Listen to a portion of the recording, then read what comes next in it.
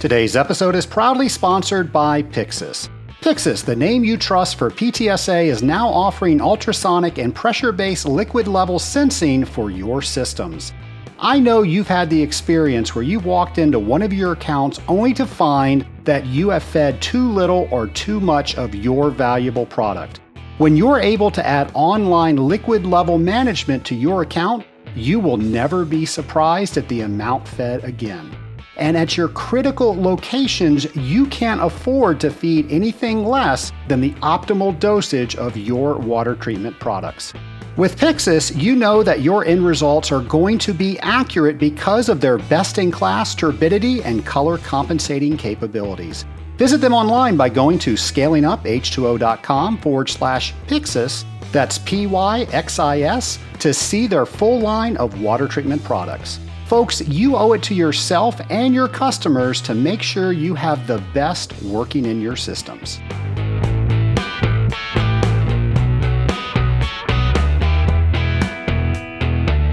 Merry Christmas, everyone, and welcome to the Water Treater's favorite podcast, Scaling Up H2O. Folks, if you have not gotten all your Christmas shopping accomplished yet, well, you have 1 week left. And if you're like me and you do most of that through Amazon, folks, they're starting to back up. So it's starting to get pretty scary whether they're going to get your gifts to your recipients in time. So go ahead and take time for that if that's on your list. You know, I know that I have personally learned a lot this year. I'm sure you're the same way. You've learned a lot this year. Some good, some bad. But then again, I really look at learning. It's never bad. Now, some of the things we've had to learn during the year 2020 has been a little rough for us to get through. But let's face it, we got through it, we're getting through it, and we are learning from it. As long as we can do that, we are making ourselves better, we're making our companies better. I always like to take December to look back at the year and just think about all the things that I learned, but then also think, am I aligning myself in the areas that I need to be in so I am forcing myself to learn new things? And this year, the answer is absolutely, positively yes. When I look back at all of the things that I learned this year, I learned a tremendous amount by being involved in a mastermind. Now, you all know that I'm a member of a separate mastermind outside of the Rising Tide Mastermind. So that puts me into contact with people that I might not ever have their insight about business with. But as I mentioned, I'm also a member of the Rising Tide Mastermind, and that allows me to talk with other water treaters to get their knowledge, to figure out what we don't know, to help us figure out blind spots, and probably most important, to help keep us all accountable that we are growing as individuals. I've learned so much through being part of the Rising Tide Mastermind for the past year. I've learned a lot from my personal reading. And I want to tell you a secret. The mastermind was responsible for several books that I read this year, and I was being held accountable by the members of the mastermind that I would get those books read. And they're probably not books that I would have read on my own, so I needed that constant nudge to make sure that I read them. But I also have a personal reading list. I like to read so many books every year, and I normally write that on my goal sheet, and I check off the number of books that I've read in particular categories. And folks, there's so much knowledge out there in books. I've never read a book saying that I'm going to copy this entire book and get this done in my company or get this done in my life. I always look for that one nugget that if I can put into practice, it changes everything else. Or to borrow from Tim Ferriss, it's that domino that gets all the other ones moving. So I'm really pleased with how I've checked things off on my personal reading list, but I've also learned from the organizations that I belong to. We talk a lot about the Association of Water Technologies on this show, but there's so many other organizations out there. Their whole purpose is to get information to you, their end user. And folks, if you're not taking advantage of that, I implore you to do so. They're trying to find information. They're trying to figure out what they need to distribute as far as information. So you can be involved in that, but then you can also devour all of that information that they have so you can become better at whatever your goal is to become better at. I also have learned so much from my peers. I try to align myself with people that are going to, one, help me become better, but that's a two-way street. I also want to help them become better as well. So when you get involved in a relationship with Trace Blackmore, you just have to expect that. I'm going to demand that you get better, and I'm going to demand that you help me get better. And I will tell you that the friends that I have had for years. And I think it's because we have that general expectation that we're better as friends and we make each other better people than if we were not friends. So I hope you have some relationships in your life like that you are making sure that you both are learning throughout each and every year. And then it wouldn't be 2020 if I did not mention COVID. You know, I got to check off living through a pandemic from my bucket list. Actually, no, living through a pandemic was never on my bucket list, but knowing me, I'll probably write it on my bucket list because that would allow me to check it off. And those of you that know me, you pretty much know that that's a true statement. And yes, Scaling Up Nation, I actually do have a bucket list. Now, I said the words "and yes," so a little segue. I don't know if you've ever done improv training. If you ever go to a class to do improv comedy, and what they do is they set a scene up for you, and somebody just starts acting out something. It's the most ridiculous thing that they can come up with. And then what you do is you agree to it, and then you improve on it. So the words you use when you take over the scene is "and yes," and then you do whatever ridiculous thing you want to add to the scene, and you keep doing that through the cast of comedians. Folks, I bring this up because we're talking about learning, and it just popped into my head, so that's also why I'm bringing it up. If you have never gone to a comedy class and you are involved in sales, you are missing an incredible opportunity. It's extremely awkward at first, but you are going to learn things about how to handle situations that are awkward, because you cannot do improv comedy without the entire thing being awkward. It will help you so much with your sales training. So if you haven't done that, I am going to urge you to do that. Maybe that's a new goal on 2021. Now, if you don't have a bucket list, I'm going to encourage you to write one. Maybe another goal for 2021 is to have a bucket list. Let's face it, life is very short, and we do want to make sure we get done in life what we want to get done within our lifetime.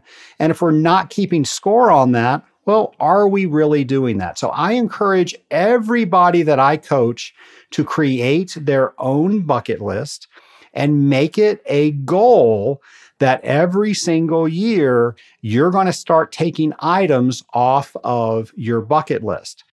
You're also going to add items to your bucket list because you're going to learn that you want to do new things, but now you have a way to keep score. I know retirement is something that's on everybody's bucket list. Everybody aspires to retire. You know, sometimes that means making sure our investments are properly planned, getting our finances in order, all the different houses, so to speak, that we have to get in order to retire. That's something we all have to do. However, if you are a business owner, a water treatment company business owner, this is especially true to you. Trust me, I know I fit in this category.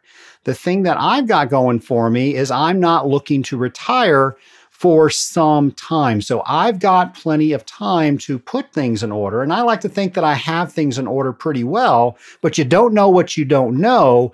And that's why I have invited our guest today to help us out with thinking what are the things that we need to know when it comes to the second act of our water treatment company.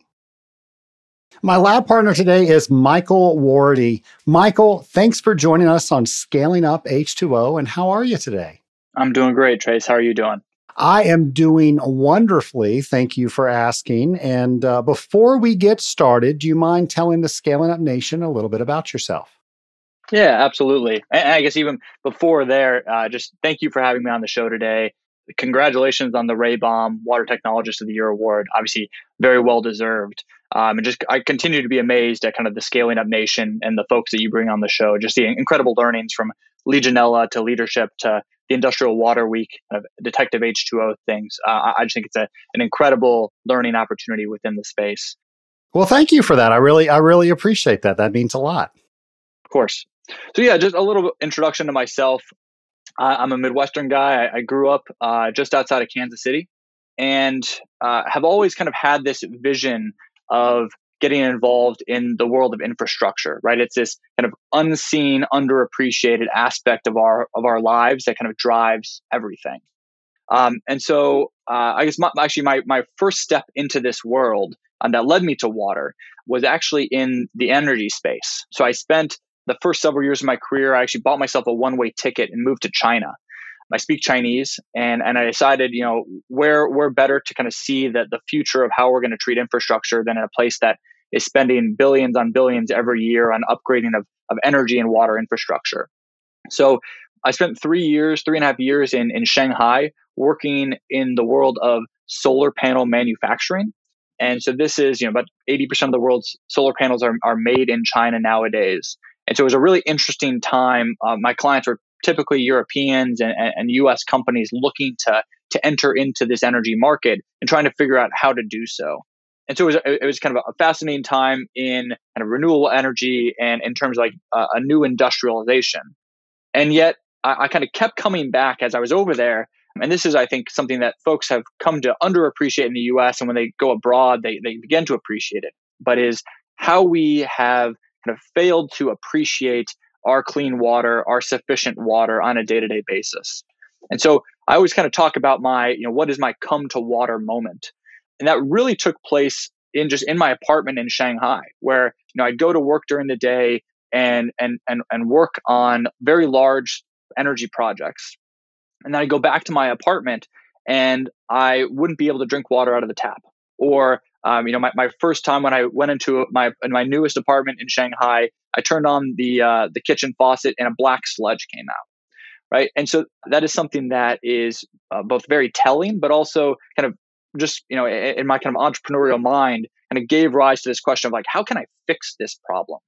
And then actually, in my last summer there was some news articles about 40,000 dead, diseased pigs were pushed into the Shanghai water supply. You begin to think to yourself like, this is something that clearly there's a disconnect where, obviously energy is a big part of our lives and all that money and time and effort needs to go into it. But we seem to have failed to remember appropriately that, water is the one irreplaceable thing on earth where there is no substitute. And so, at the time I just said, I'm going to kind of come back to the States. I'm going to figure out how to kind of play a role in this next generation of water infrastructure and just started kind of diving into the world of, where are there gaps in the industry? Is it technology? Is it policy? Is it finance? And really think through how I could, obviously make a living, but also kind of drive change in this space. So I kind of came back to the States. I started off working for a membrane company out of Boston called Oasis Water that was doing a forward osmosis. It's kind of like the reverse of reverse osmosis process focused on very brackish industrial wastewaters. I think like fracking fluid or coal ash blowdown plants were doing typical treatment isn't something that is cost effective, and so you need to figure out a way, how do we kind of meet our environmental discharge standards. And then I went and worked for a couple firms more on the development side of new decentralized wastewater or groundwater treatment processes. And so at that firm, I was leading our effort to kind of upgrade and decentralize the water infrastructure grid. And so typically what that looked like was, in San Francisco, for example, new buildings over 250,000 square feet require 100% on-site wastewater reuse. I was deploying systems to capture wastewater produced in high-rise residential buildings or office buildings or kind of mixed-use towers, capturing that, treating it with a membrane bioreactor, kind of similar technology, and then redistributing that for toilet flushing or irrigation or cooling towers. That's kind of really where I got my first glimpse and taste into the world of the water treater world, where I was doing that. And then in Los Angeles, was working on a couple of different projects focused on taking groundwater that was leaking into subterranean basements or parking lots, treating that, and then reusing that for cooling towers. I think the difference between those two applications is in San Francisco, that was more of a stick than a carrot, right? That's where the government was saying that, you have to do this because we have water shortages and we need to figure out kind of what our water portfolio looks like for the next 20, 50 years. But in Los Angeles, the goal, and I think this is similar to how a lot of folks are kind of treating this in this space, is this was a cost-saving measure for the end client, where we were essentially reducing their sewer discharge bills, reducing scale and corrosion on the cooling towers, while providing them kind of a good service that dealt with kind of this water leakage in their basements. So that's I guess that's a brief background to myself. I find that fascinating. So water that they were getting leaked into their basements, they didn't want it anyway, and you were able to send it up to their process water where they could use it and they didn't have to pay for it. They didn't have to pay for it, and frankly, it was a nuisance charge that they had to pay for their sewer bills to discharge it. So it was kind of a double benefit there. Very interesting. Well, you definitely have an impressive resume when it comes to water treatment, but you're doing something a little bit different now. Tell us about that. Yeah, absolutely. So, I was working on this decentralized wastewater work for several years. And actually kind of the highlight that I forgot to mention was after Hurricane Harvey hit Houston in 2017, I actually got called down with actually my now business partner. We took about 18 wastewater operators down to Houston because their wastewater treatment plants were offline, 10 were offline, and 2 were underwater. And really try and help them think through, how do we create a more resilient, flexible, decentralized wastewater treatment infrastructure for Houston, which unfortunately has kind of had several 100-year floods over the past decade. And so, that was kind of this, as I was doing that work and thinking about the next generation of this more flexible, resilient infrastructure that required decentralized treatment. My business partner and I actually went off and kind of hung our own shingle in April of last year, which feels like 10 years ago now at this point with all the stuff that's going on.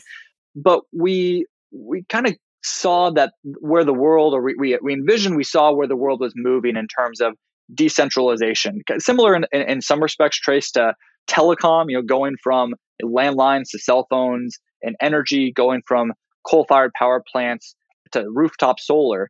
We saw in some respects the water industry moving away from these big centralized municipal treatment plants that cost $1 billion and take 15 years to build, more towards a reliance on at home or at kind of commercial and industrial locations doing more treatment on site. And so when we started Sylmar about 1.5 years ago now, we initially were focused on just helping a few of these new decentralized treatment companies do their work. And so that took the form of everything from helping a company focused on novel solids capture from wastewater to even doing some work with a firm that's doing synthetic biology, basically like engineering microbes to treat things like, say Legionella or perfluorinated compounds, those PFAS compounds that are in Teflon coatings. But as we did that work, we kept coming back to this idea of, when people talk decentralization in the water world, they tend to focus a lot on wastewater reuse or like a Culligan style under sink filter. But as more and more of these water quality regs come out, and even the kind of Legionella, ASHRAE recommendations being one of them, it became a little bit more and more clear to us that decentralization thesis actually has already been happening for decades, right? That is what water treaters do inherently. They are treating water at the point of need to improve industrial or commercial processes. So we spent the first year of our existence, I think, like most entrepreneurs, right? We kind of had left with the vision, and we spent about a year trying to get our feet settled beneath us. And as more and more time went on, we realized just how excited we were about getting back into the weeds, selling, building teams, solving problems, operating systems. And we also tried to figure out, what does Sylmar look like 5, 10, 15 years down the road, which is it's a tough thing to try and figure out when you're kind of in it on a day-to-day basis. And so just about around that time, as we were finally lifting our heads up to kind of look around, we actually partnered with a couple of different investors. And the goal there is, Sylmar now goes out and buys and builds water and wastewater companies with a very, very long-term focus. So we're not a private equity fund. Our goal actually is to run businesses. I'm not a finance guy, I'm a water guy. And so the vision is to kind of run these for decades, if not generations. I think similar in some respects to kind of the thesis that a lot of the owners of the Scaling Up Nation have, focused on creating something that will last beyond themselves. And so really what we do now is look for owners of water treatment businesses that have legacy businesses that are looking to kind of transition into the next stage of their life and want someone that they know and trust to kind of come in and operate those businesses for a very long period of time. Well, see, this is very interesting to me because I've been involved with the Association of Water Technologies for some time now.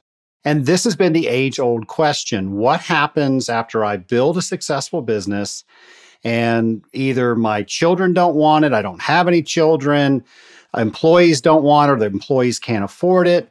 And now what do I do with this thing that I'm so proud of that I've been spending a lifetime building? So I'm so happy we're talking about this. And in fact, I'm going to mention in episode 127, we had Tom Hutchinson on, and he talked about this very thing. So this is a topic that he spoke about at AWT 2 years ago, and then just recently for the virtual convention.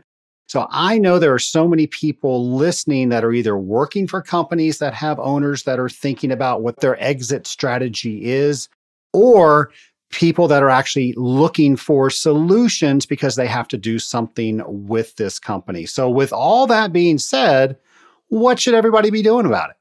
Yeah, I think that's a great question, Trace. And I think, frankly, I don't have the answer, right? This is a question that is going to be highly dependent on the owner and each situation. But I think there are several options that we've seen out there that will make sense for certain owners. And so I guess the first thing I would say is, and this is just from a personal perspective, right? A multi-generational business is what I'm building myself. And so if or when that is an option for owners, obviously, I think that's great. I think the reality of the fact is we're in the water treatment world, which isn't, quote unquote, the sexiest world of all times. And so sometimes we've seen the next generation that isn't as interested in this business. So, I think if that's the case, right, if you don't have the next generation waiting in line, what do you do then?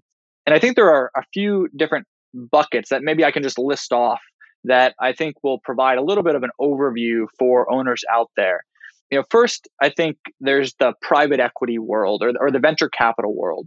And these are a group of individuals that typically go out and raise some capital from outside financial providers. And their goal is to kind of go in, find interesting businesses. They're typically looking for businesses that have an annual profit of over $5 million, kind of $5 million of EBITDA. But they're looking to create kind of operational and financial value from their acquisitions.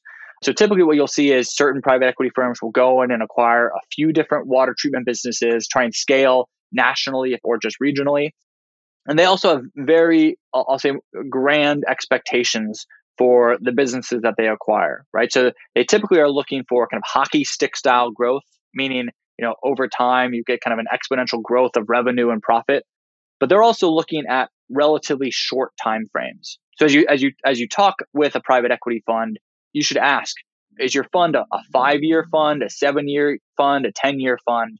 Because doing so will help you understand kind of what is their vision for this business. Is this something that they're going to cut heads and put on some debt and then 7 years down the road sell the business? Or is it something that they're going to run kind of in light of your legacy for a long period of time? The next bucket is what I'll call strategics. And these are the great businesses, right? These are kind of the Nalcos, the ChemTreats of the world that are very established national firms, do a great job. And I think these firms have their reputation for a reason, right? They run great businesses. They're able to scale businesses once they kind of absorb them into their umbrella. I think, frankly, they're typically interested in larger businesses rather than maybe some of the smaller 1 to 10 person shops. But I think that the beauty of working with a strategic is they have success, they have networks. They're going to help your business further solidify or mature its back end just in terms of kind of accounting processes and practices. The question always is, how will they absorb your business's culture that you've worked so hard to develop over the past several decades? And how will they absorb your staff who have been working under this culture for a long period of time? And so that's something, just as you have those conversations, it should clearly be a question that you're asking. The third bucket is just more in line of this idea of seller financing, which is if a third party financial partner isn't available, or you want to sell to your kids or to trusted employees, there's an opportunity to basically create a structure that maybe there's a little bit of upfront money that your employees pay you, but then over the course of 3, 5, maybe 10 years, you create a contract with your employees to essentially pay you over a period of time for your equity stake in the business. And then lastly, I think there are, frankly, people like myself and Sylmar, where we're water operators. We have capital partners that allow us to go out and make acquisitions and build companies. And we also have indefinite timeframes. So we're not finance people, but we do want to own and operate businesses over the next several decades. And I think, frankly, we've, I guess, to round it all off, we've seen a lot of folks in the finance world that have kind of been going around talking to owners and saying that they want to buy your business. And I think a question that you as a seller should always ask is, do you as this individual, do you have committed capital, or do you need to go raise money once you negotiate an initial deal with me? And how experienced are you in running companies in this water industry, right? We always talk about water people, right? But it's a serious question of, are you going to take 12 to 18 months just to figure out, what sodium hypochlorite is? Or are you going to be able to understand kind of how you run a treatment program for a customer? Because I think the concern and some of the, the horror stories, I don't think this is normal, right, Trace? I think, we hear the horror stories and we always kind of inflate them in our minds. But you want to make sure that you as a seller are also diligencing your buyer.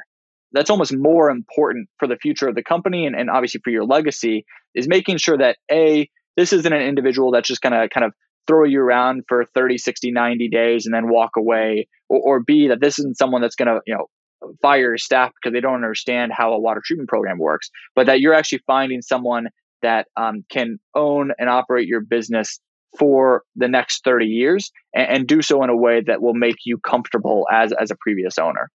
Well, let's unpack a couple of things that you mentioned. One, with the climate going on in the United States, we could be seeing some more gains taxes. So there are a lot of owners that are pulling the trigger sooner rather than later to figure out what they're going to do for the next part of their business. So I think this is very timely. You mentioned a couple of things. One, EBITDA. I want to talk about that because I know there's probably some listeners out there that are wondering what the heck that is. I know that's a way that we evaluate businesses, but I also know that people will look at revenue and they put a multiplier on revenue. So when you're looking at a business, what are some of the ways to evaluate that business? Another great question. Every investor is going to be a little bit different, but I can talk you a little bit more about how I think about a business. So EBITDA, which is EBITDA, means earnings before interest, taxes, depreciation, and amortization. And so the easiest way to think about this is, as you're kind of looking at your profit and loss statement or your income statement, you'll have your revenues, you'll have your cost of sales or cost of goods sold, and then you'll have your kind of selling, general, and administrative expenses, which is things like salaries and rent. And once you take revenues and subtract your cost of goods and your revenues, rent, and kind of ongoing operational expenses, that will leave you with your EBITDA number, which is just another way of standardizing what is the profitability of your business on a quarterly or annual basis. And so as you think about, how do you value, or how do I kind of look at companies? There's a few different ways. One is kind of what is the standing EBITDA over the last several years, right? 2018, 2019, and 2020 is a little bit of a strange year, but actually I think, the water treaters of the world, I think one thing we've found is that this is very much an essential business. And so we've seen a lot of success over the last 6 months, 7 months, even though the world's been a little bit crazy. So we'll look at things like revenue, right? How stable is that? Is it growing over time? How stable, and is EBITDA growing over time? Is your profitability growing? And other items that we'll always look for is just kind of customer diversification, right? So are you someone who has a great relationship with, a pulp and paper mill and have just been working solely with that client for the past 10 years, and that's your entire customer base? Or do you have 100 customers every year that you're servicing? And the reason why we're interested in that is just, we've seen some folks in the water industry that maybe we're just working with malls as of January and February of this year. And then March, April, May were very tough for them. And so it's just trying to understand, how resilient is the business. And then I think another kind of component that continues to pop up in our own thought process is how much of the business is focused on equipment sales versus kind of long-term service contracts. And that just goes to, again, as we think about COVID or even 08, I think we saw some of the same issues of if businesses are heavily reliant on selling systems, selling kind of fabricated skids, and not so much on the service component, then in 08 and in 2020, kind of the early part of this year, were pretty tough parts of the year. And so I think our goal is always to kind of get an understanding for how healthy is this business? How resilient is this business? And then again, as we think about valuations, Trace, you mentioned kind of there's a question of, do I value my business based on revenue or do I value based on profitability? And I'll just say it again, I don't necessarily think there's a correct answer. I think what we've seen is, I consider myself a water nerd, so I'm just always kind of tracking new interesting technologies in the space. We've seen more growth scale technologies, kind of early stage technologies being valued on a revenue basis, kind of a multiple of your total revenue, while the more stable businesses that have been around and been profitable and been successful for the past decades are valued more on a multiple of EBITDA. And so that's a small distinction, but I think it's one that the Scale Animation should just be aware of as you're thinking about, what is my business worth? I think that's a great explanation. I remember reading The Rockefeller Habits by Varn Harnish, and I think he said that revenue was vanity where net was sanity. I like that. I'm going to steal it. I'm sure he won't mind. When we get into the numbers and spreadsheets and P&Ls and balance sheets and cash flow statements, I know some people, their minds just start to wander with that. We're good water treaters. A lot of us don't understand what the numbers are actually telling us. And me consulting with other businesses, one of the first things we do is I'll get them to show me those documents. And I'm not trying to embarrass anybody out there in the water treatment community, but I am surprised at how many companies out there run their businesses off of their checkbook balance. First of all, I think it's worked for some people in the past, right? I mean, that they've been living off of that checkbook process for years, and I think that's great for individual businesses. I think what it lends itself to, though, is a little bit of confusion when it comes to making that transition. And so I think that goes back to, as I was running through those buckets of different potential acquirers or partners on the financial side, is making sure that you're choosing a trusted partner. Because I think as you think about what does my ideal process look like for this transition, there's going to need to be some trust that's created. There's going to need to be some process that starts to kind of make that transition from the checkbook to I'll say a more formal balance sheet and income statement that a typical investor can look at and really get a good feel for the business. And so I think that goes to that can be a joint process. Obviously, again, you need to choose a trusted partner to make sure that you're getting a fair shake. But I do think that by choosing correctly, you all can work together to come up with kind of the proper valuation, the proper price that somebody would pay for you for your baby. Would you agree that the time to start doing that is now and not when you need to sell your business? I would say the time to start doing it is yesterday. Fair enough. Which is more just a comment towards that the sales process and getting comfortable with your eventual partner is a many year process potentially.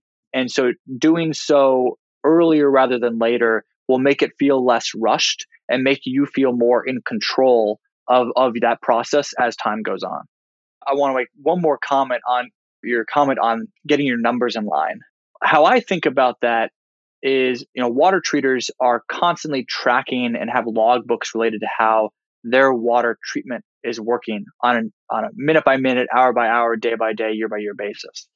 Everyone should also be thinking about kind of the financial background of their business as well in the same way, where you wouldn't just turn off your remote water quality monitoring devices and say, let's see what the TSS is in 6 months, because who knows what would come to be in those 6 months.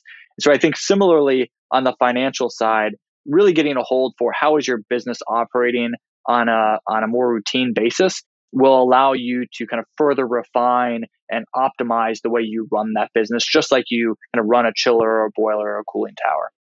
It really is amazing what information you can get from having good, strong numbers. And when you start tracking those, you're able to see if you make a change in your business, how all those numbers are impacted. So if you haven't been convinced yet to get your numbers in order, I hope this dialogue today has helped you consider go ahead and getting that done today. Now, let me ask, there are a bunch of people out there that, myself included, we get continuous emails or voicemails from people saying, hey, we want to buy your company. Half of them aren't serious. Half of them are fishing for market information. So when we get that phone call, we get that email, what should we do? Yeah, that's a great question, right? Sometimes owners have a choice of, do I want to run my business or do I want to talk to brokers and investors all day? And I understand that the former should always win. And so I think the thing that folks can do kind of on a near-term basis is first just kind of go do a quick 5 to 10 minute search on the website of that individual, right? Learn about their mission, their vision, their values. Learn about, is this a water person or is this someone that just coming in to try and find a business to run and likely will need a lot of hand-holding in order to get to a successful place. So I think that's kind of the first step is just, does this pass your BS sniff test based on looking at the website? I think after that, which will probably help you and Trace, based on your comments, sounds like, probably help you weed out about 95% of the people. I think then getting on a phone call for 30 minutes, right? Keeping it almost intentionally short for a first call, just to allow yourself and the potential acquirer or investor to introduce themselves, get a feel for them as people, quiz them on, like, what do you know about my business? What do you know about my industry? And why are you reaching out to me today? And so I think and again, this is, for individuals that are looking to sell today, there's a way of doing things. And for those that are looking to sell 10 years from now, there's a way of doing things as well. But I think from my perspective, having the conversations with that top 5% of potential partners is really helpful, just kind of keeping your Rolodex or keeping your LinkedIn as the individuals that you would want to reach out to as you think about this a little bit more seriously down the road. Now, during that conversation, how much information should we be giving to that person? It depends on how comfortable you are. I come from a place where, a handshake is more important than a contract, but I also understand kind of the sensitivities around customer relationships, financial information. So actually, I always tell owners that I talk to not share very much information at first to get a better feel for that potential investor. Don't tell anyone, your revenue or your EBITDA or kind of who your customers are necessarily. upfront, unless you want to, of course. But wait until you kind of get a better indication for who is the other person on the other end of the line. And where you should start feeling more comfortable is once you get a non-disclosure agreement into place, what it's called an NDA. So once you get an NDA in place with that investor, they're kind of legally bound not to share any of the information that you pass along to them. So that's kind of a two-step process of one, get a feel for them as a person. And then if you think it's worth speaking to further and you want to share some more information to potentially get a kind of an estimate of what they might be willing to spend or pay for your business, then make sure that you get an NDA into place, get them to sign it, you countersign it, and then you can start sending a little bit more information over time to them so that they can get a better feel for the business and maybe give you some numbers to think about. That's great advice. I can think that there's probably two top concerns on every owner's mind that is considering selling. One is, can I get enough money for my business so I can take care of my family during my retirement or whatever the next venture is going to be? And two, what about all these key employees that have helped me build this business? How do I take care of them? Yeah, exactly. I mean, this is something where when you run a business over the course of decades, kind of all of your capital and net worth and frankly your retirement fund is kind of built into that business. And so as you think about what is the next step for me, there's two general paths you can take, right? There's I'm going to sell my entire business, 100% of it, and walk away and be able to care for myself and my family. Number two is selling a portion of the business, or even if it's a majority, or over time selling more and more to employees. So that's kind of I'll say a minority sale to start. But as you think about, how do I, quote unquote, monetize my retirement fund? And this is the age-old question. And so, there's a couple of ways to do it. One is just go out and find that third-party financial company, the private equity fund, the Sylmar Group, the Strategic of the world, and get them to pay for your business, and find the right partner to make sure that they're going to treat your employees well and live up to the legacy that you've created. And on the kind of the latter part, on the minority side, there's a lot of ways that owners can be creative in terms of making sure that they will be taken care of, right? So there's selling equity, right? Selling a portion of the business. But there's also ways where you can, stay on as an employee or as a consultant if you're transitioning to your other employees or to the next generation. There are ways that you can create seller financing contracts where, like I said earlier, you're creating a contract where your employees will pay you for your equity over a period of time from the profits of the business. And then I guess another thing that I never really like to recommend, because depending on who the owner is, they may or may not be super comfortable with it. But going out, and these businesses, your businesses, tend to not have very much debt on them at all. Debt is sometimes a dirty word in our business, but in some places and sometimes taking on a little bit of debt to help the business kind of buy you out and give you some money to go live off of, and then pay that debt back over time through profits. That is something that a lot of folks have had some success with doing when those debt levels are not too high, right? You have to make sure you're being smart about it, but does provide a way to kind of create some additional cash flow, additional liquidity for you to make that transition. Now, what about the key employees that people are concerned? I want to keep these key people that have helped me build the business employed, and maybe now this person in this company who's selling, they're not going to be around. It's a complete buyout. How do they set those people up for success? Yeah, I mean, I think this is a great question, and one that I always go back to thinking about myself of how do you choose the right partner to ensure that they're going to kind of continue the livelihood and the business that is being built and run by your employees. Because I think in some respects, employees are your second family. And so this goes back to the question of, who do you want to select from, the many different financial partners that are available to you? And how do you select the right partner that is going to kind of build on your legacy rather than kind of build against your legacy?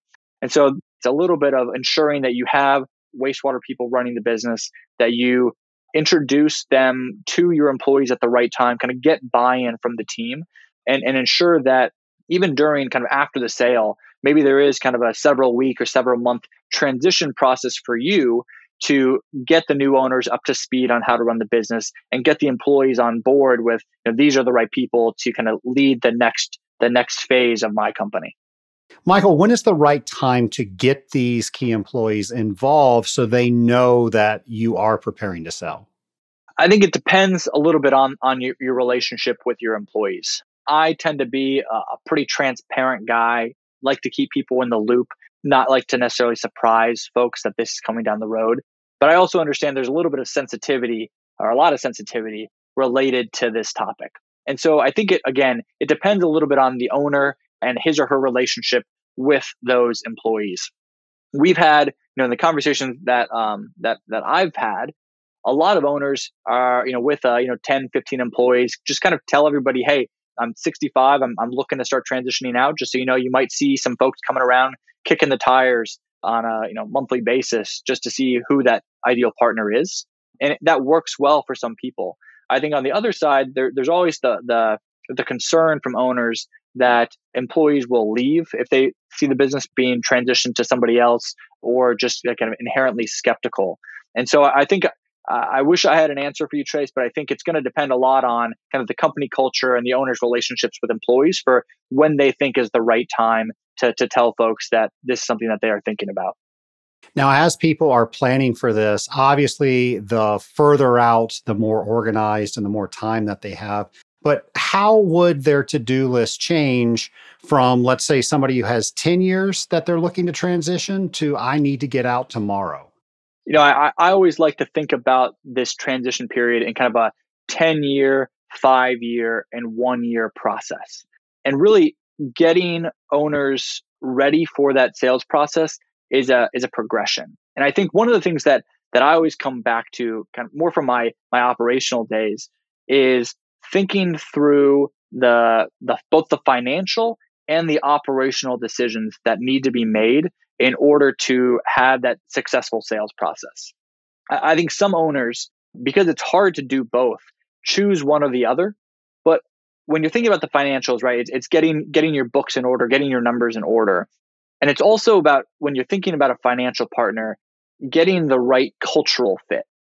All these owners out there have probably talked to various investors that talk about this, due diligence process, right? And due diligence is when you're thinking through, like, what does the accounting look like? What do your customer contracts look like? How do you make business? And I think something that gets short thrift every once in a while is, are you a good cultural fit with my business? Are you going to be able to kind of fit yourself seamlessly into the operations of this company and grow it over time with respect to, how we've been running for the past 3 decades? That's more on the financial side. On the operational side, owners typically are the best water treaters, the best salespeople, and the best kind of customer service individuals at a company. And while that's great, it also kind of lends itself to a potential situation when that owner departs, who is going to take on that sales, service, and customer relationship piece. And so, as I think about it, 10 years from retirement, start promoting employees into management positions, right? Managing a business and a team is very different than running service on a cooling tower. It's a different half of your brain. It's a different skill set. And begin ensuring that you're just doing knowledge transfer, whether it's with sales or treatment or chemicals, to those employees. I also think, we are in an industry that has a lot of ambitious growth plans. And so when you're 55 or you're 60 and you're thinking about retirement 10 years down the road, I think owners also need to think about, what is the type of business that I want to pass along to this investor, to this next owner. And the reason being is, 10 years from now, you have to decide about, what are my growth plans? Am I going to expand regions? Am I going to expand technologies? Because you need to understand the risk reward profile for making that expansion as you think about who that next owner will be in a decade. 5 years from the sale, I think beginning to more actively transition sales and vendor relationships to other employees, just to try and minimize that risk of certain items being lost in the shuffle, getting your numbers in order. And I think really 5 years for a sale is when you should start maybe answering more of those emails, Trace, or having more phone calls with the folks that are reaching out to you in order to kind of start doing your own diligence on who is the right capital partner for me. And kind of within that 5-year bucket as well, an investor typically, it's always different, but an investor typically will look at the previous 3 years of your financials. So that making sure that as you think about selling 5 years down the road, really the 3 years prior to is an especially important piece. And nowadays, investors are looking to see, how COVID proof is your business? Is this something that had a big drop off in March, April, May, or is it something that was truly resilient? And then 1 year, now you've spent 9 years kind of getting ready for this while also running your business, right? So you should have everything basically in order. But a year from sale is really when you need to start reaching back out and finding that right capital partner. Just for the owners on the podcast, a typical sales process, even when you're ready to go, is a 6 to 9 month process, right? There's 3 months of talking to people, getting bids, getting letters of intent, and then maybe even 6 months. And then once you get that letter of intent, once you kind of sign and say, I'm going to bind myself to this valuation, this is interesting to me, then the owner or the new owner or the new investor will likely want to spend initial 2 to 3 months really diving into the business, doing kind of a thorough review of your financials and your accounting and your legal before they can truly kind of send you a check.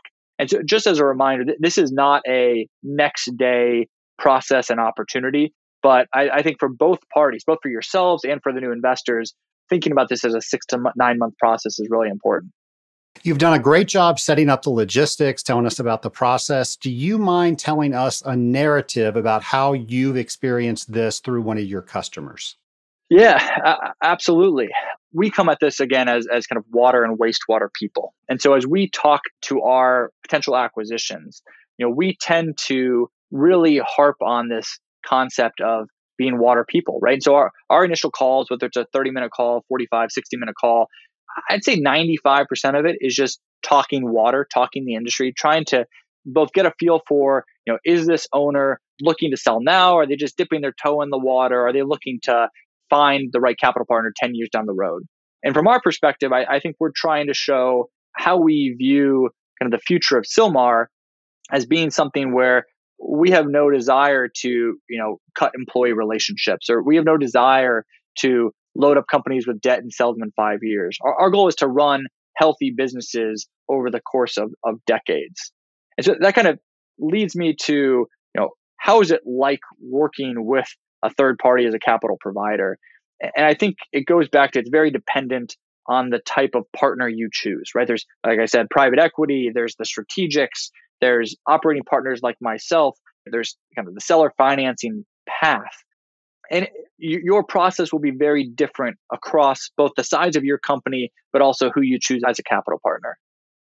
What I always recommend is there's informal processes where, owners just run this themselves. And then there's formal processes where, you always hear about investment brokers that are kind of going and running a process where they're going to bring you a bunch of different buyers and take on different bids. I think that's great for some of the larger companies. You've probably heard of some of those companies doing that in the past. I think candidly and honestly, for the smaller companies, going out and running more of an informal process where you respond to some of those emails or you reach out to maybe some of the investors that your friends in the water treatment space have taken investment from in the past, and reaching out to them is really important. And so, how do you get started? First of all, just make sure your business is in a good place, right? Make sure that your accounting and your numbers is in order. Make sure that your customers are happy. If there's any extensions coming up on service contracts, make sure that those are in order before you start thinking about selling. And then, a typical process.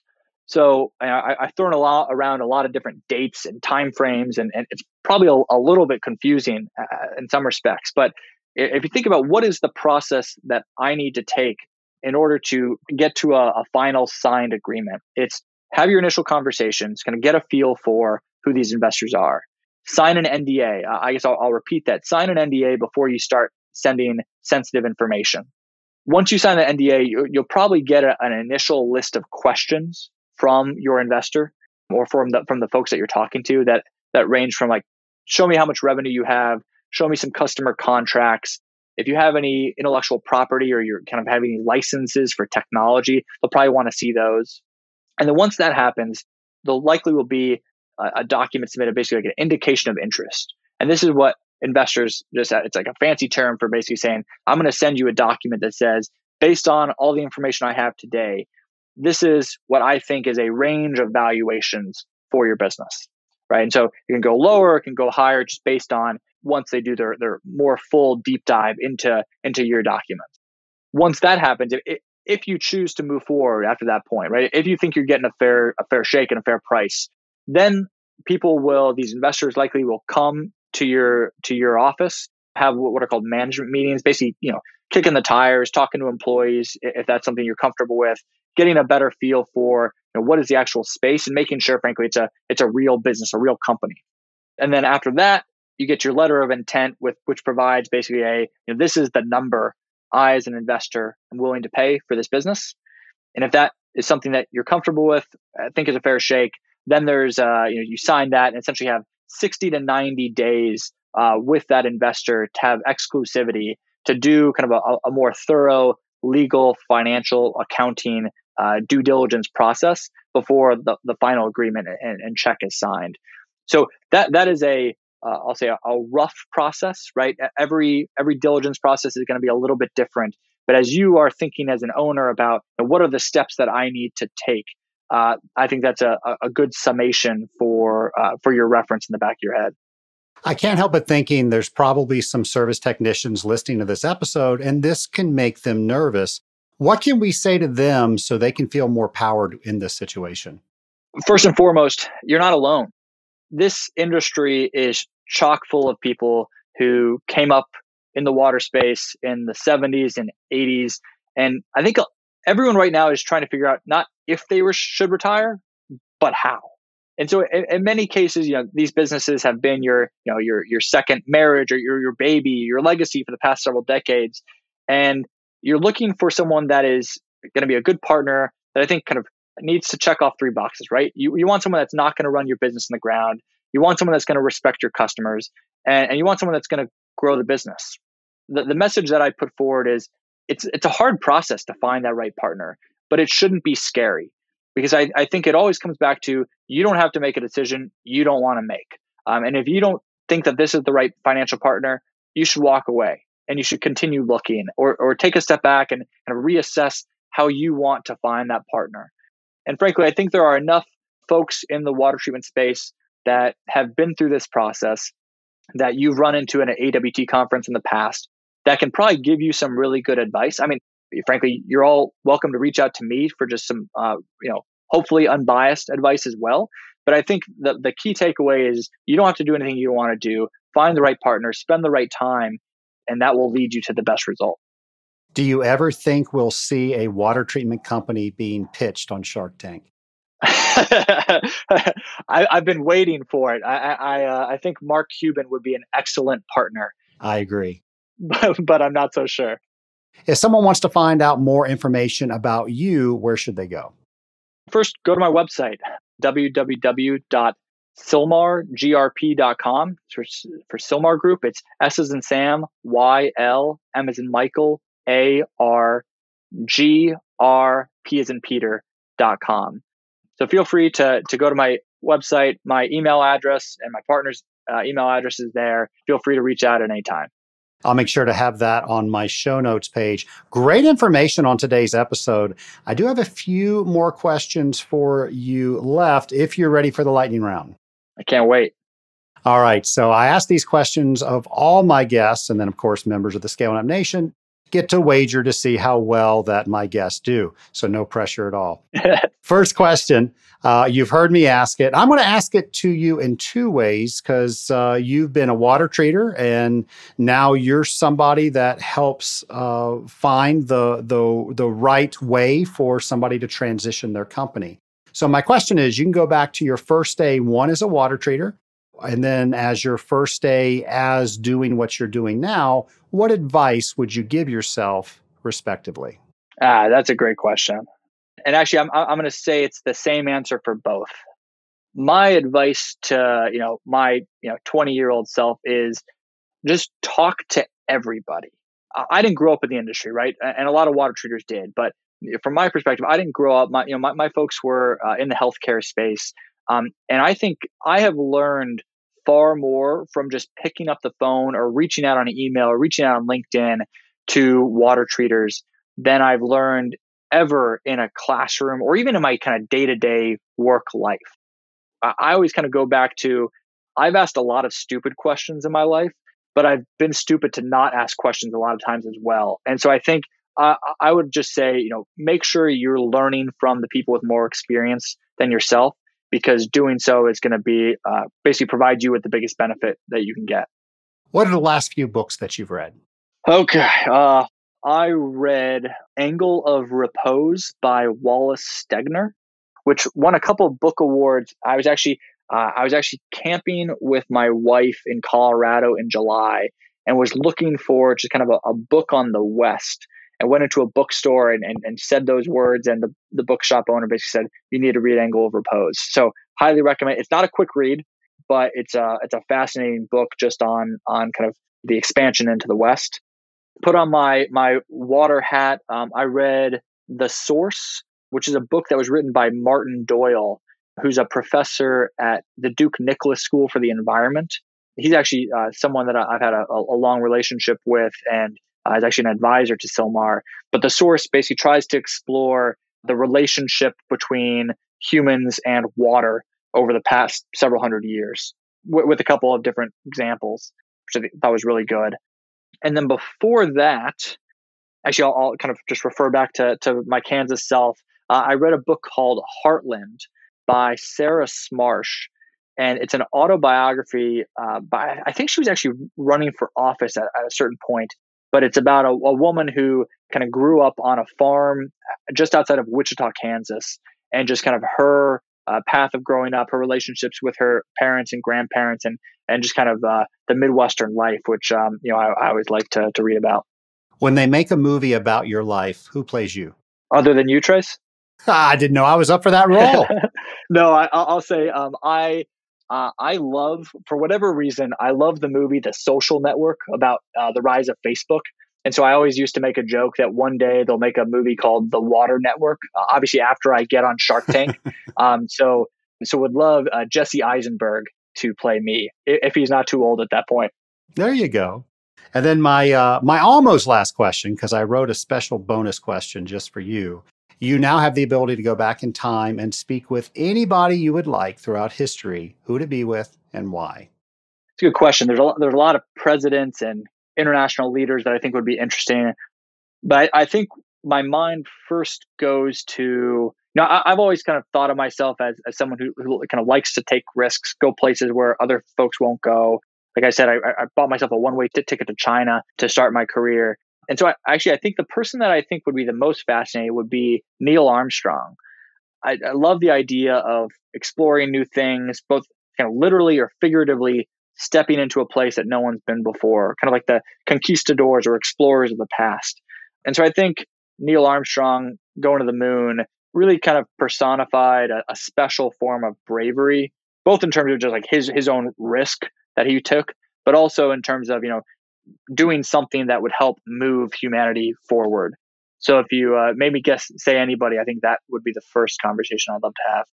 I love that answer. He is one of my heroes. I was actually able to hear him speak at the Huntsville Rocket Center once, and just a culmination of humbleness and brilliance. Just an incredible person. Couldn't say it better myself. Absolutely. Well, here's my bonus question for you. So since you are fluent in Chinese and there are listeners of the Scaling Up Nation over in China, how do you say thank you for listening to Scaling Up H2O? 谢谢你们听我说的话. I'll have to take your word for it. Michael, thank you so much for coming on the show. I know we've helped a lot of people today, and thanks for all your knowledge. Trace, thanks again for having me. Looking forward to talking with folks and providing that unbiased advice if or when they need it. And thanks again for having me on the show. It was a pleasure. Nation, there's just so much you need to know when you are looking at the next act of your life. And let me say that I'm not ready for the second act yet. I mentioned at the top of the show, but all this information I use and I'm getting ready so that way I know when I am ready. I get better information so I can make better decisions. I do know that there are many, many companies out there that are looking to transition the ownership of their company. And that's why I wanted to make sure that I got this episode out in 2020. I also know by working with several water treatment companies as a consultant and helping them work with their numbers that many of the companies out there simply do not have a plan. They do not know what they need to know to navigate through all the decisions that they need to make when it's time to sell their companies. And there's a proverb that states the best time to plant a tree was 10 years ago. The second best time is today. So with that, what can you do to start getting your finances in order? Something that one of my mentors taught me years ago was he wanted me to have an answer to what my magic number is. Now, this isn't the number that you play in the lottery. This is the number that if somebody were to offer you this amount of money for your company, you would say, you are on target. We need to have this conversation. Now, we still need to make sure that the company that's buying your company is a cultural fit. But just think, if you had all this information in your head and you knew what that number was and somebody was close to it, that's a conversation that you are going to want to start. Knowing this magic number allows you to make all sorts of decisions, not just, am I going to talk to this person about buying my company, but years before selling your company, it allows you to make decisions on how you're going to grow, what equipment you're going to acquire, what people you are going to hire, because you know what this company, what the number needs in order for you to move on to the second act. When a company says they want to buy you or an employee comes to you and says, I would like to buy you out, you now have the framework to have those conversations. I cannot stress enough how important it is to get your financials in order today. I mentioned in the interview, I work with a lot of water treatment companies, helping them become better water treatment companies. And I am so surprised at how many water treatment company owners run their companies out of their checkbook. They figure they've got money in their checking account, so they know that they can buy things. They can make payroll. Folks, there's so much more that your accounting, that your numbers can tell you that will give you solid information about exactly what's happening with your company that allow you to make decisions on that information. Now, imagine if you were at a ball game and they weren't keeping score, no stats. How boring would that be? Well, a lot of us are running our companies that way. And folks, if you are doing that, you are not navigating through all of the information that you should have. You're making guesses, and maybe you're getting lucky sometime, but why risk that? When you have all of that information in line, you can make better decisions. And if G.I. Joe taught us anything, he taught us that knowing is half the battle.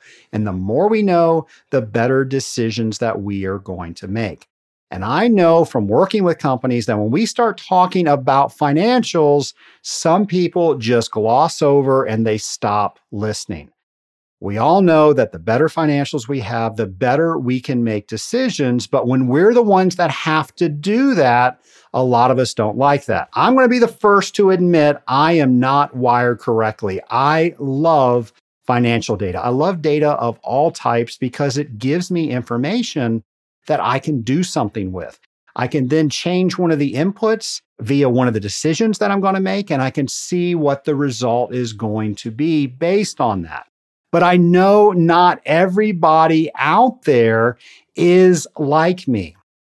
So having someone on your team that can do that kind of stuff is key. And I want to stress, a lot of times when you are the owner of a business, you feel like you have to be everything to everybody. And folks, that is not the case. Figure out what you are good at. Figure out what you do better than anybody else. And if you stay in that sweet spot, you are going to lead your company and your people to tremendous success. But what that means is you also need people to help you with your blind spots. And it's okay to have them if you have people that can do the work that you can't. And that's why you align yourself with individuals that are skilled in the areas that you aren't. And that's why I have a part-time CFO on my staff. And that's right, I said a part-time CFO. I don't think it is a position for our company size that merits having somebody on our payroll for full-time.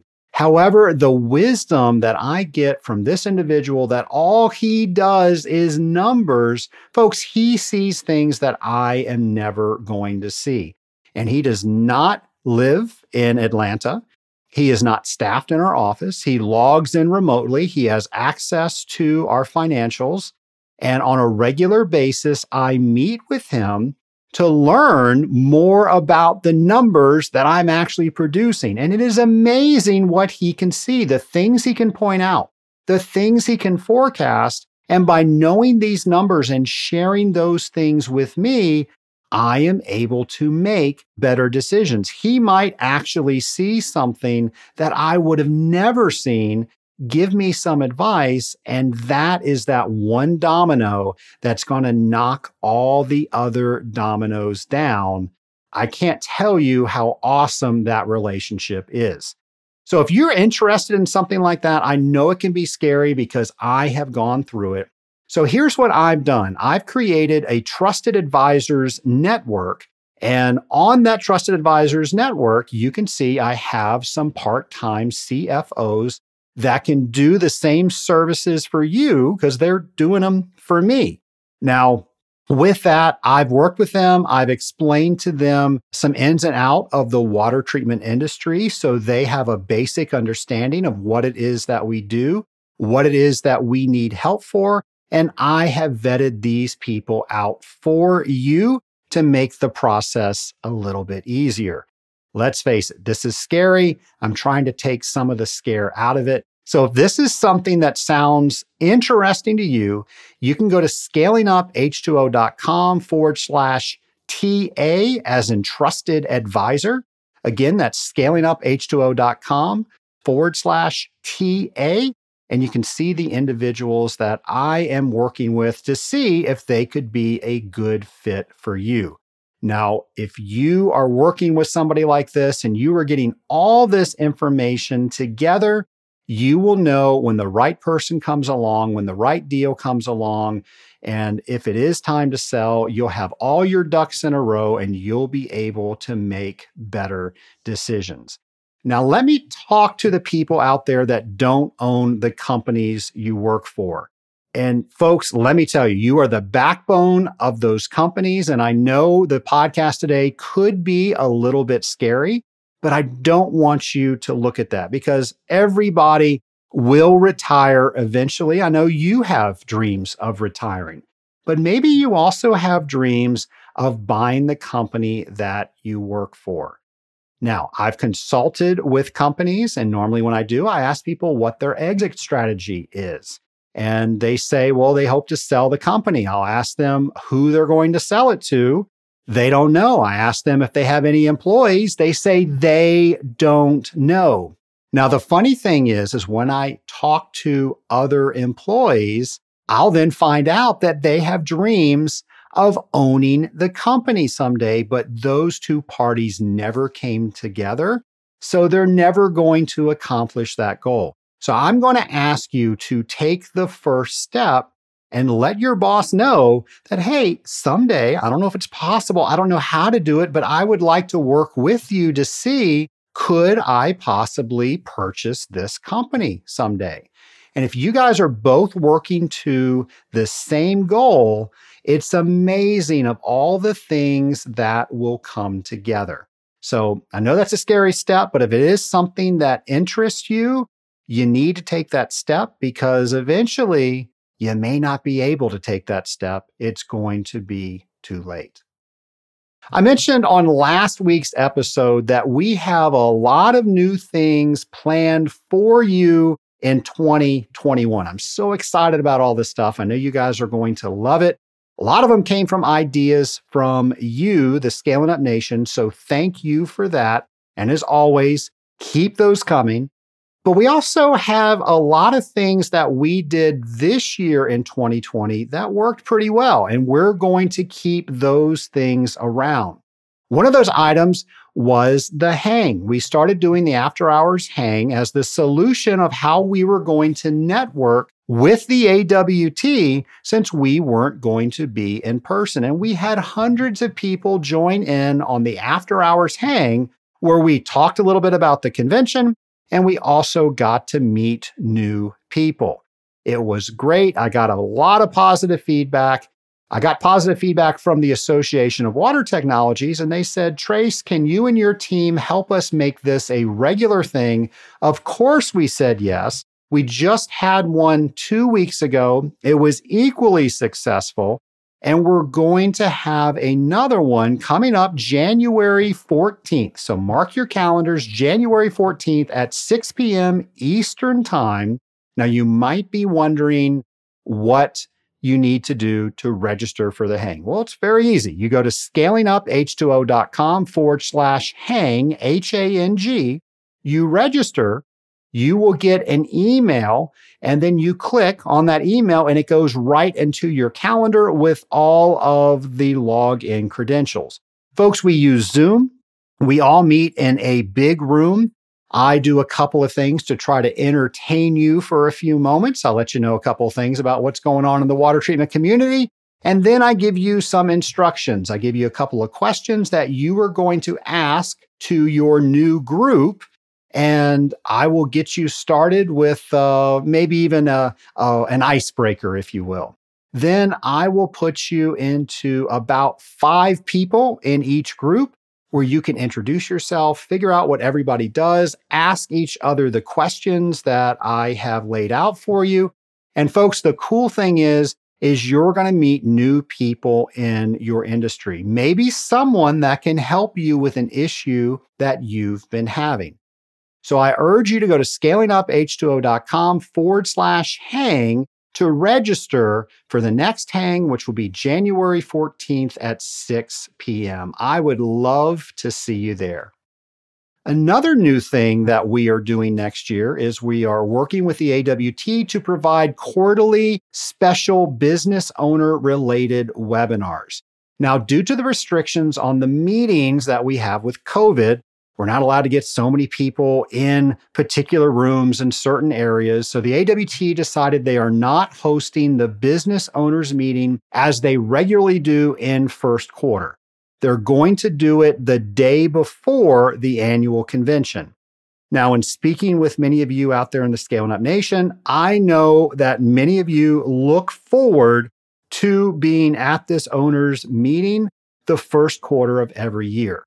So AWT, the Association of Water Technologies, and my staff got together, and we have decided that every quarter we are going to conduct together a special business owners webinar where we are going to give you special business owners topics each and every quarter. Now, these are going to be topics on things about your health, your business health, your team's health, alignment with your team, and even a special workshop designed to get your financial numbers better. So a lot of the things that we talked about here today, we're going to take you through a workshop so you can do that very thing. In fact, I have invited Michael to come back and lead one of those workshops to talk about how do we evaluate our companies.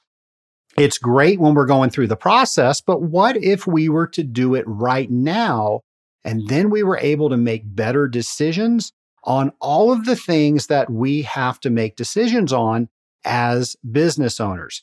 So I promise each and every webinar will include something that will bring your company further faster. It will have something that you can take away with you so you can immediately put into action. I know that these webinars are going to help make your 2021 one of the best years ever. I'm so excited about 2021, but there's still plenty of 2020 to enjoy. And I really hope that you make the most of the weeks that we have left in 2020. Next week's episode is a special episode. It will be released on Christmas. So Merry Christmas, Scaling Up Nation. I hope you have had a great year. I hope you have a Merry Christmas, and I hope you have a great week. Take care, everybody.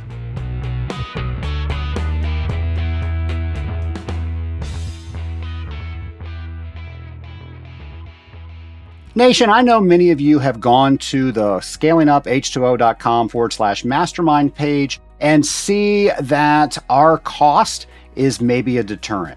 Well, folks, I want to let you know about some of the benefits that you get from being a member of the Rising Tide Mastermind. And instead of me telling you about that, I'm going to have my friend Jill Cavano tell you about her experience. The value that I've gotten out of the Rising Tide Mastermind has been tenfold. Initially, like I said, I wasn't sure it was going to be worth the time or the money. I couldn't have been more wrong. The value that I've gotten out of it is not feeling so isolated as a small business owner, especially during this year of 2020. I've gotten friendships out of it, networking opportunities, and we've read a lot of books together and worked on a lot of topics that were near and dear to people's hearts. And I've gotten a lot of personal growth. I've gotten ideas for my business, how to make it better and more profitable. And it's also nice because everyone thinks that they are the only one with a certain problem. And I've learned that I am not the only one. So anytime anyone brings an issue to the group for us to discuss, that could very well have been an issue that I wanted to discuss. So I like being able to give people advice, and I can also use the advice for myself. Scaling Up Nation, there's no doubt about it. Being a member of the Rising Tide Mastermind is an investment. It's an investment in money, but it's also an investment in time. As you just heard from Jill, if you are a member of the Rising Tide Mastermind and you do all the things that you are supposed to be doing as a member, the cost becomes negligible. In fact, it pays for itself. Now, you do have to manage your time, but one of the things that we will talk about is making sure you're keeping a proper calendar. And folks, when you can schedule something, you can plan for something, you can get those things done. So is the Rising Tide Mastermind the right group for you? Well, I don't know, but I hope you will investigate it to see if it is. And you can do that by going to scalinguph2o.com/mastermind. You can read about the mastermind group. And if that sounds like something you want to be a part of, go ahead and click the apply button and you can set up a call with me where we can talk about specifics about you becoming a member of the Rising Tide Mastermind.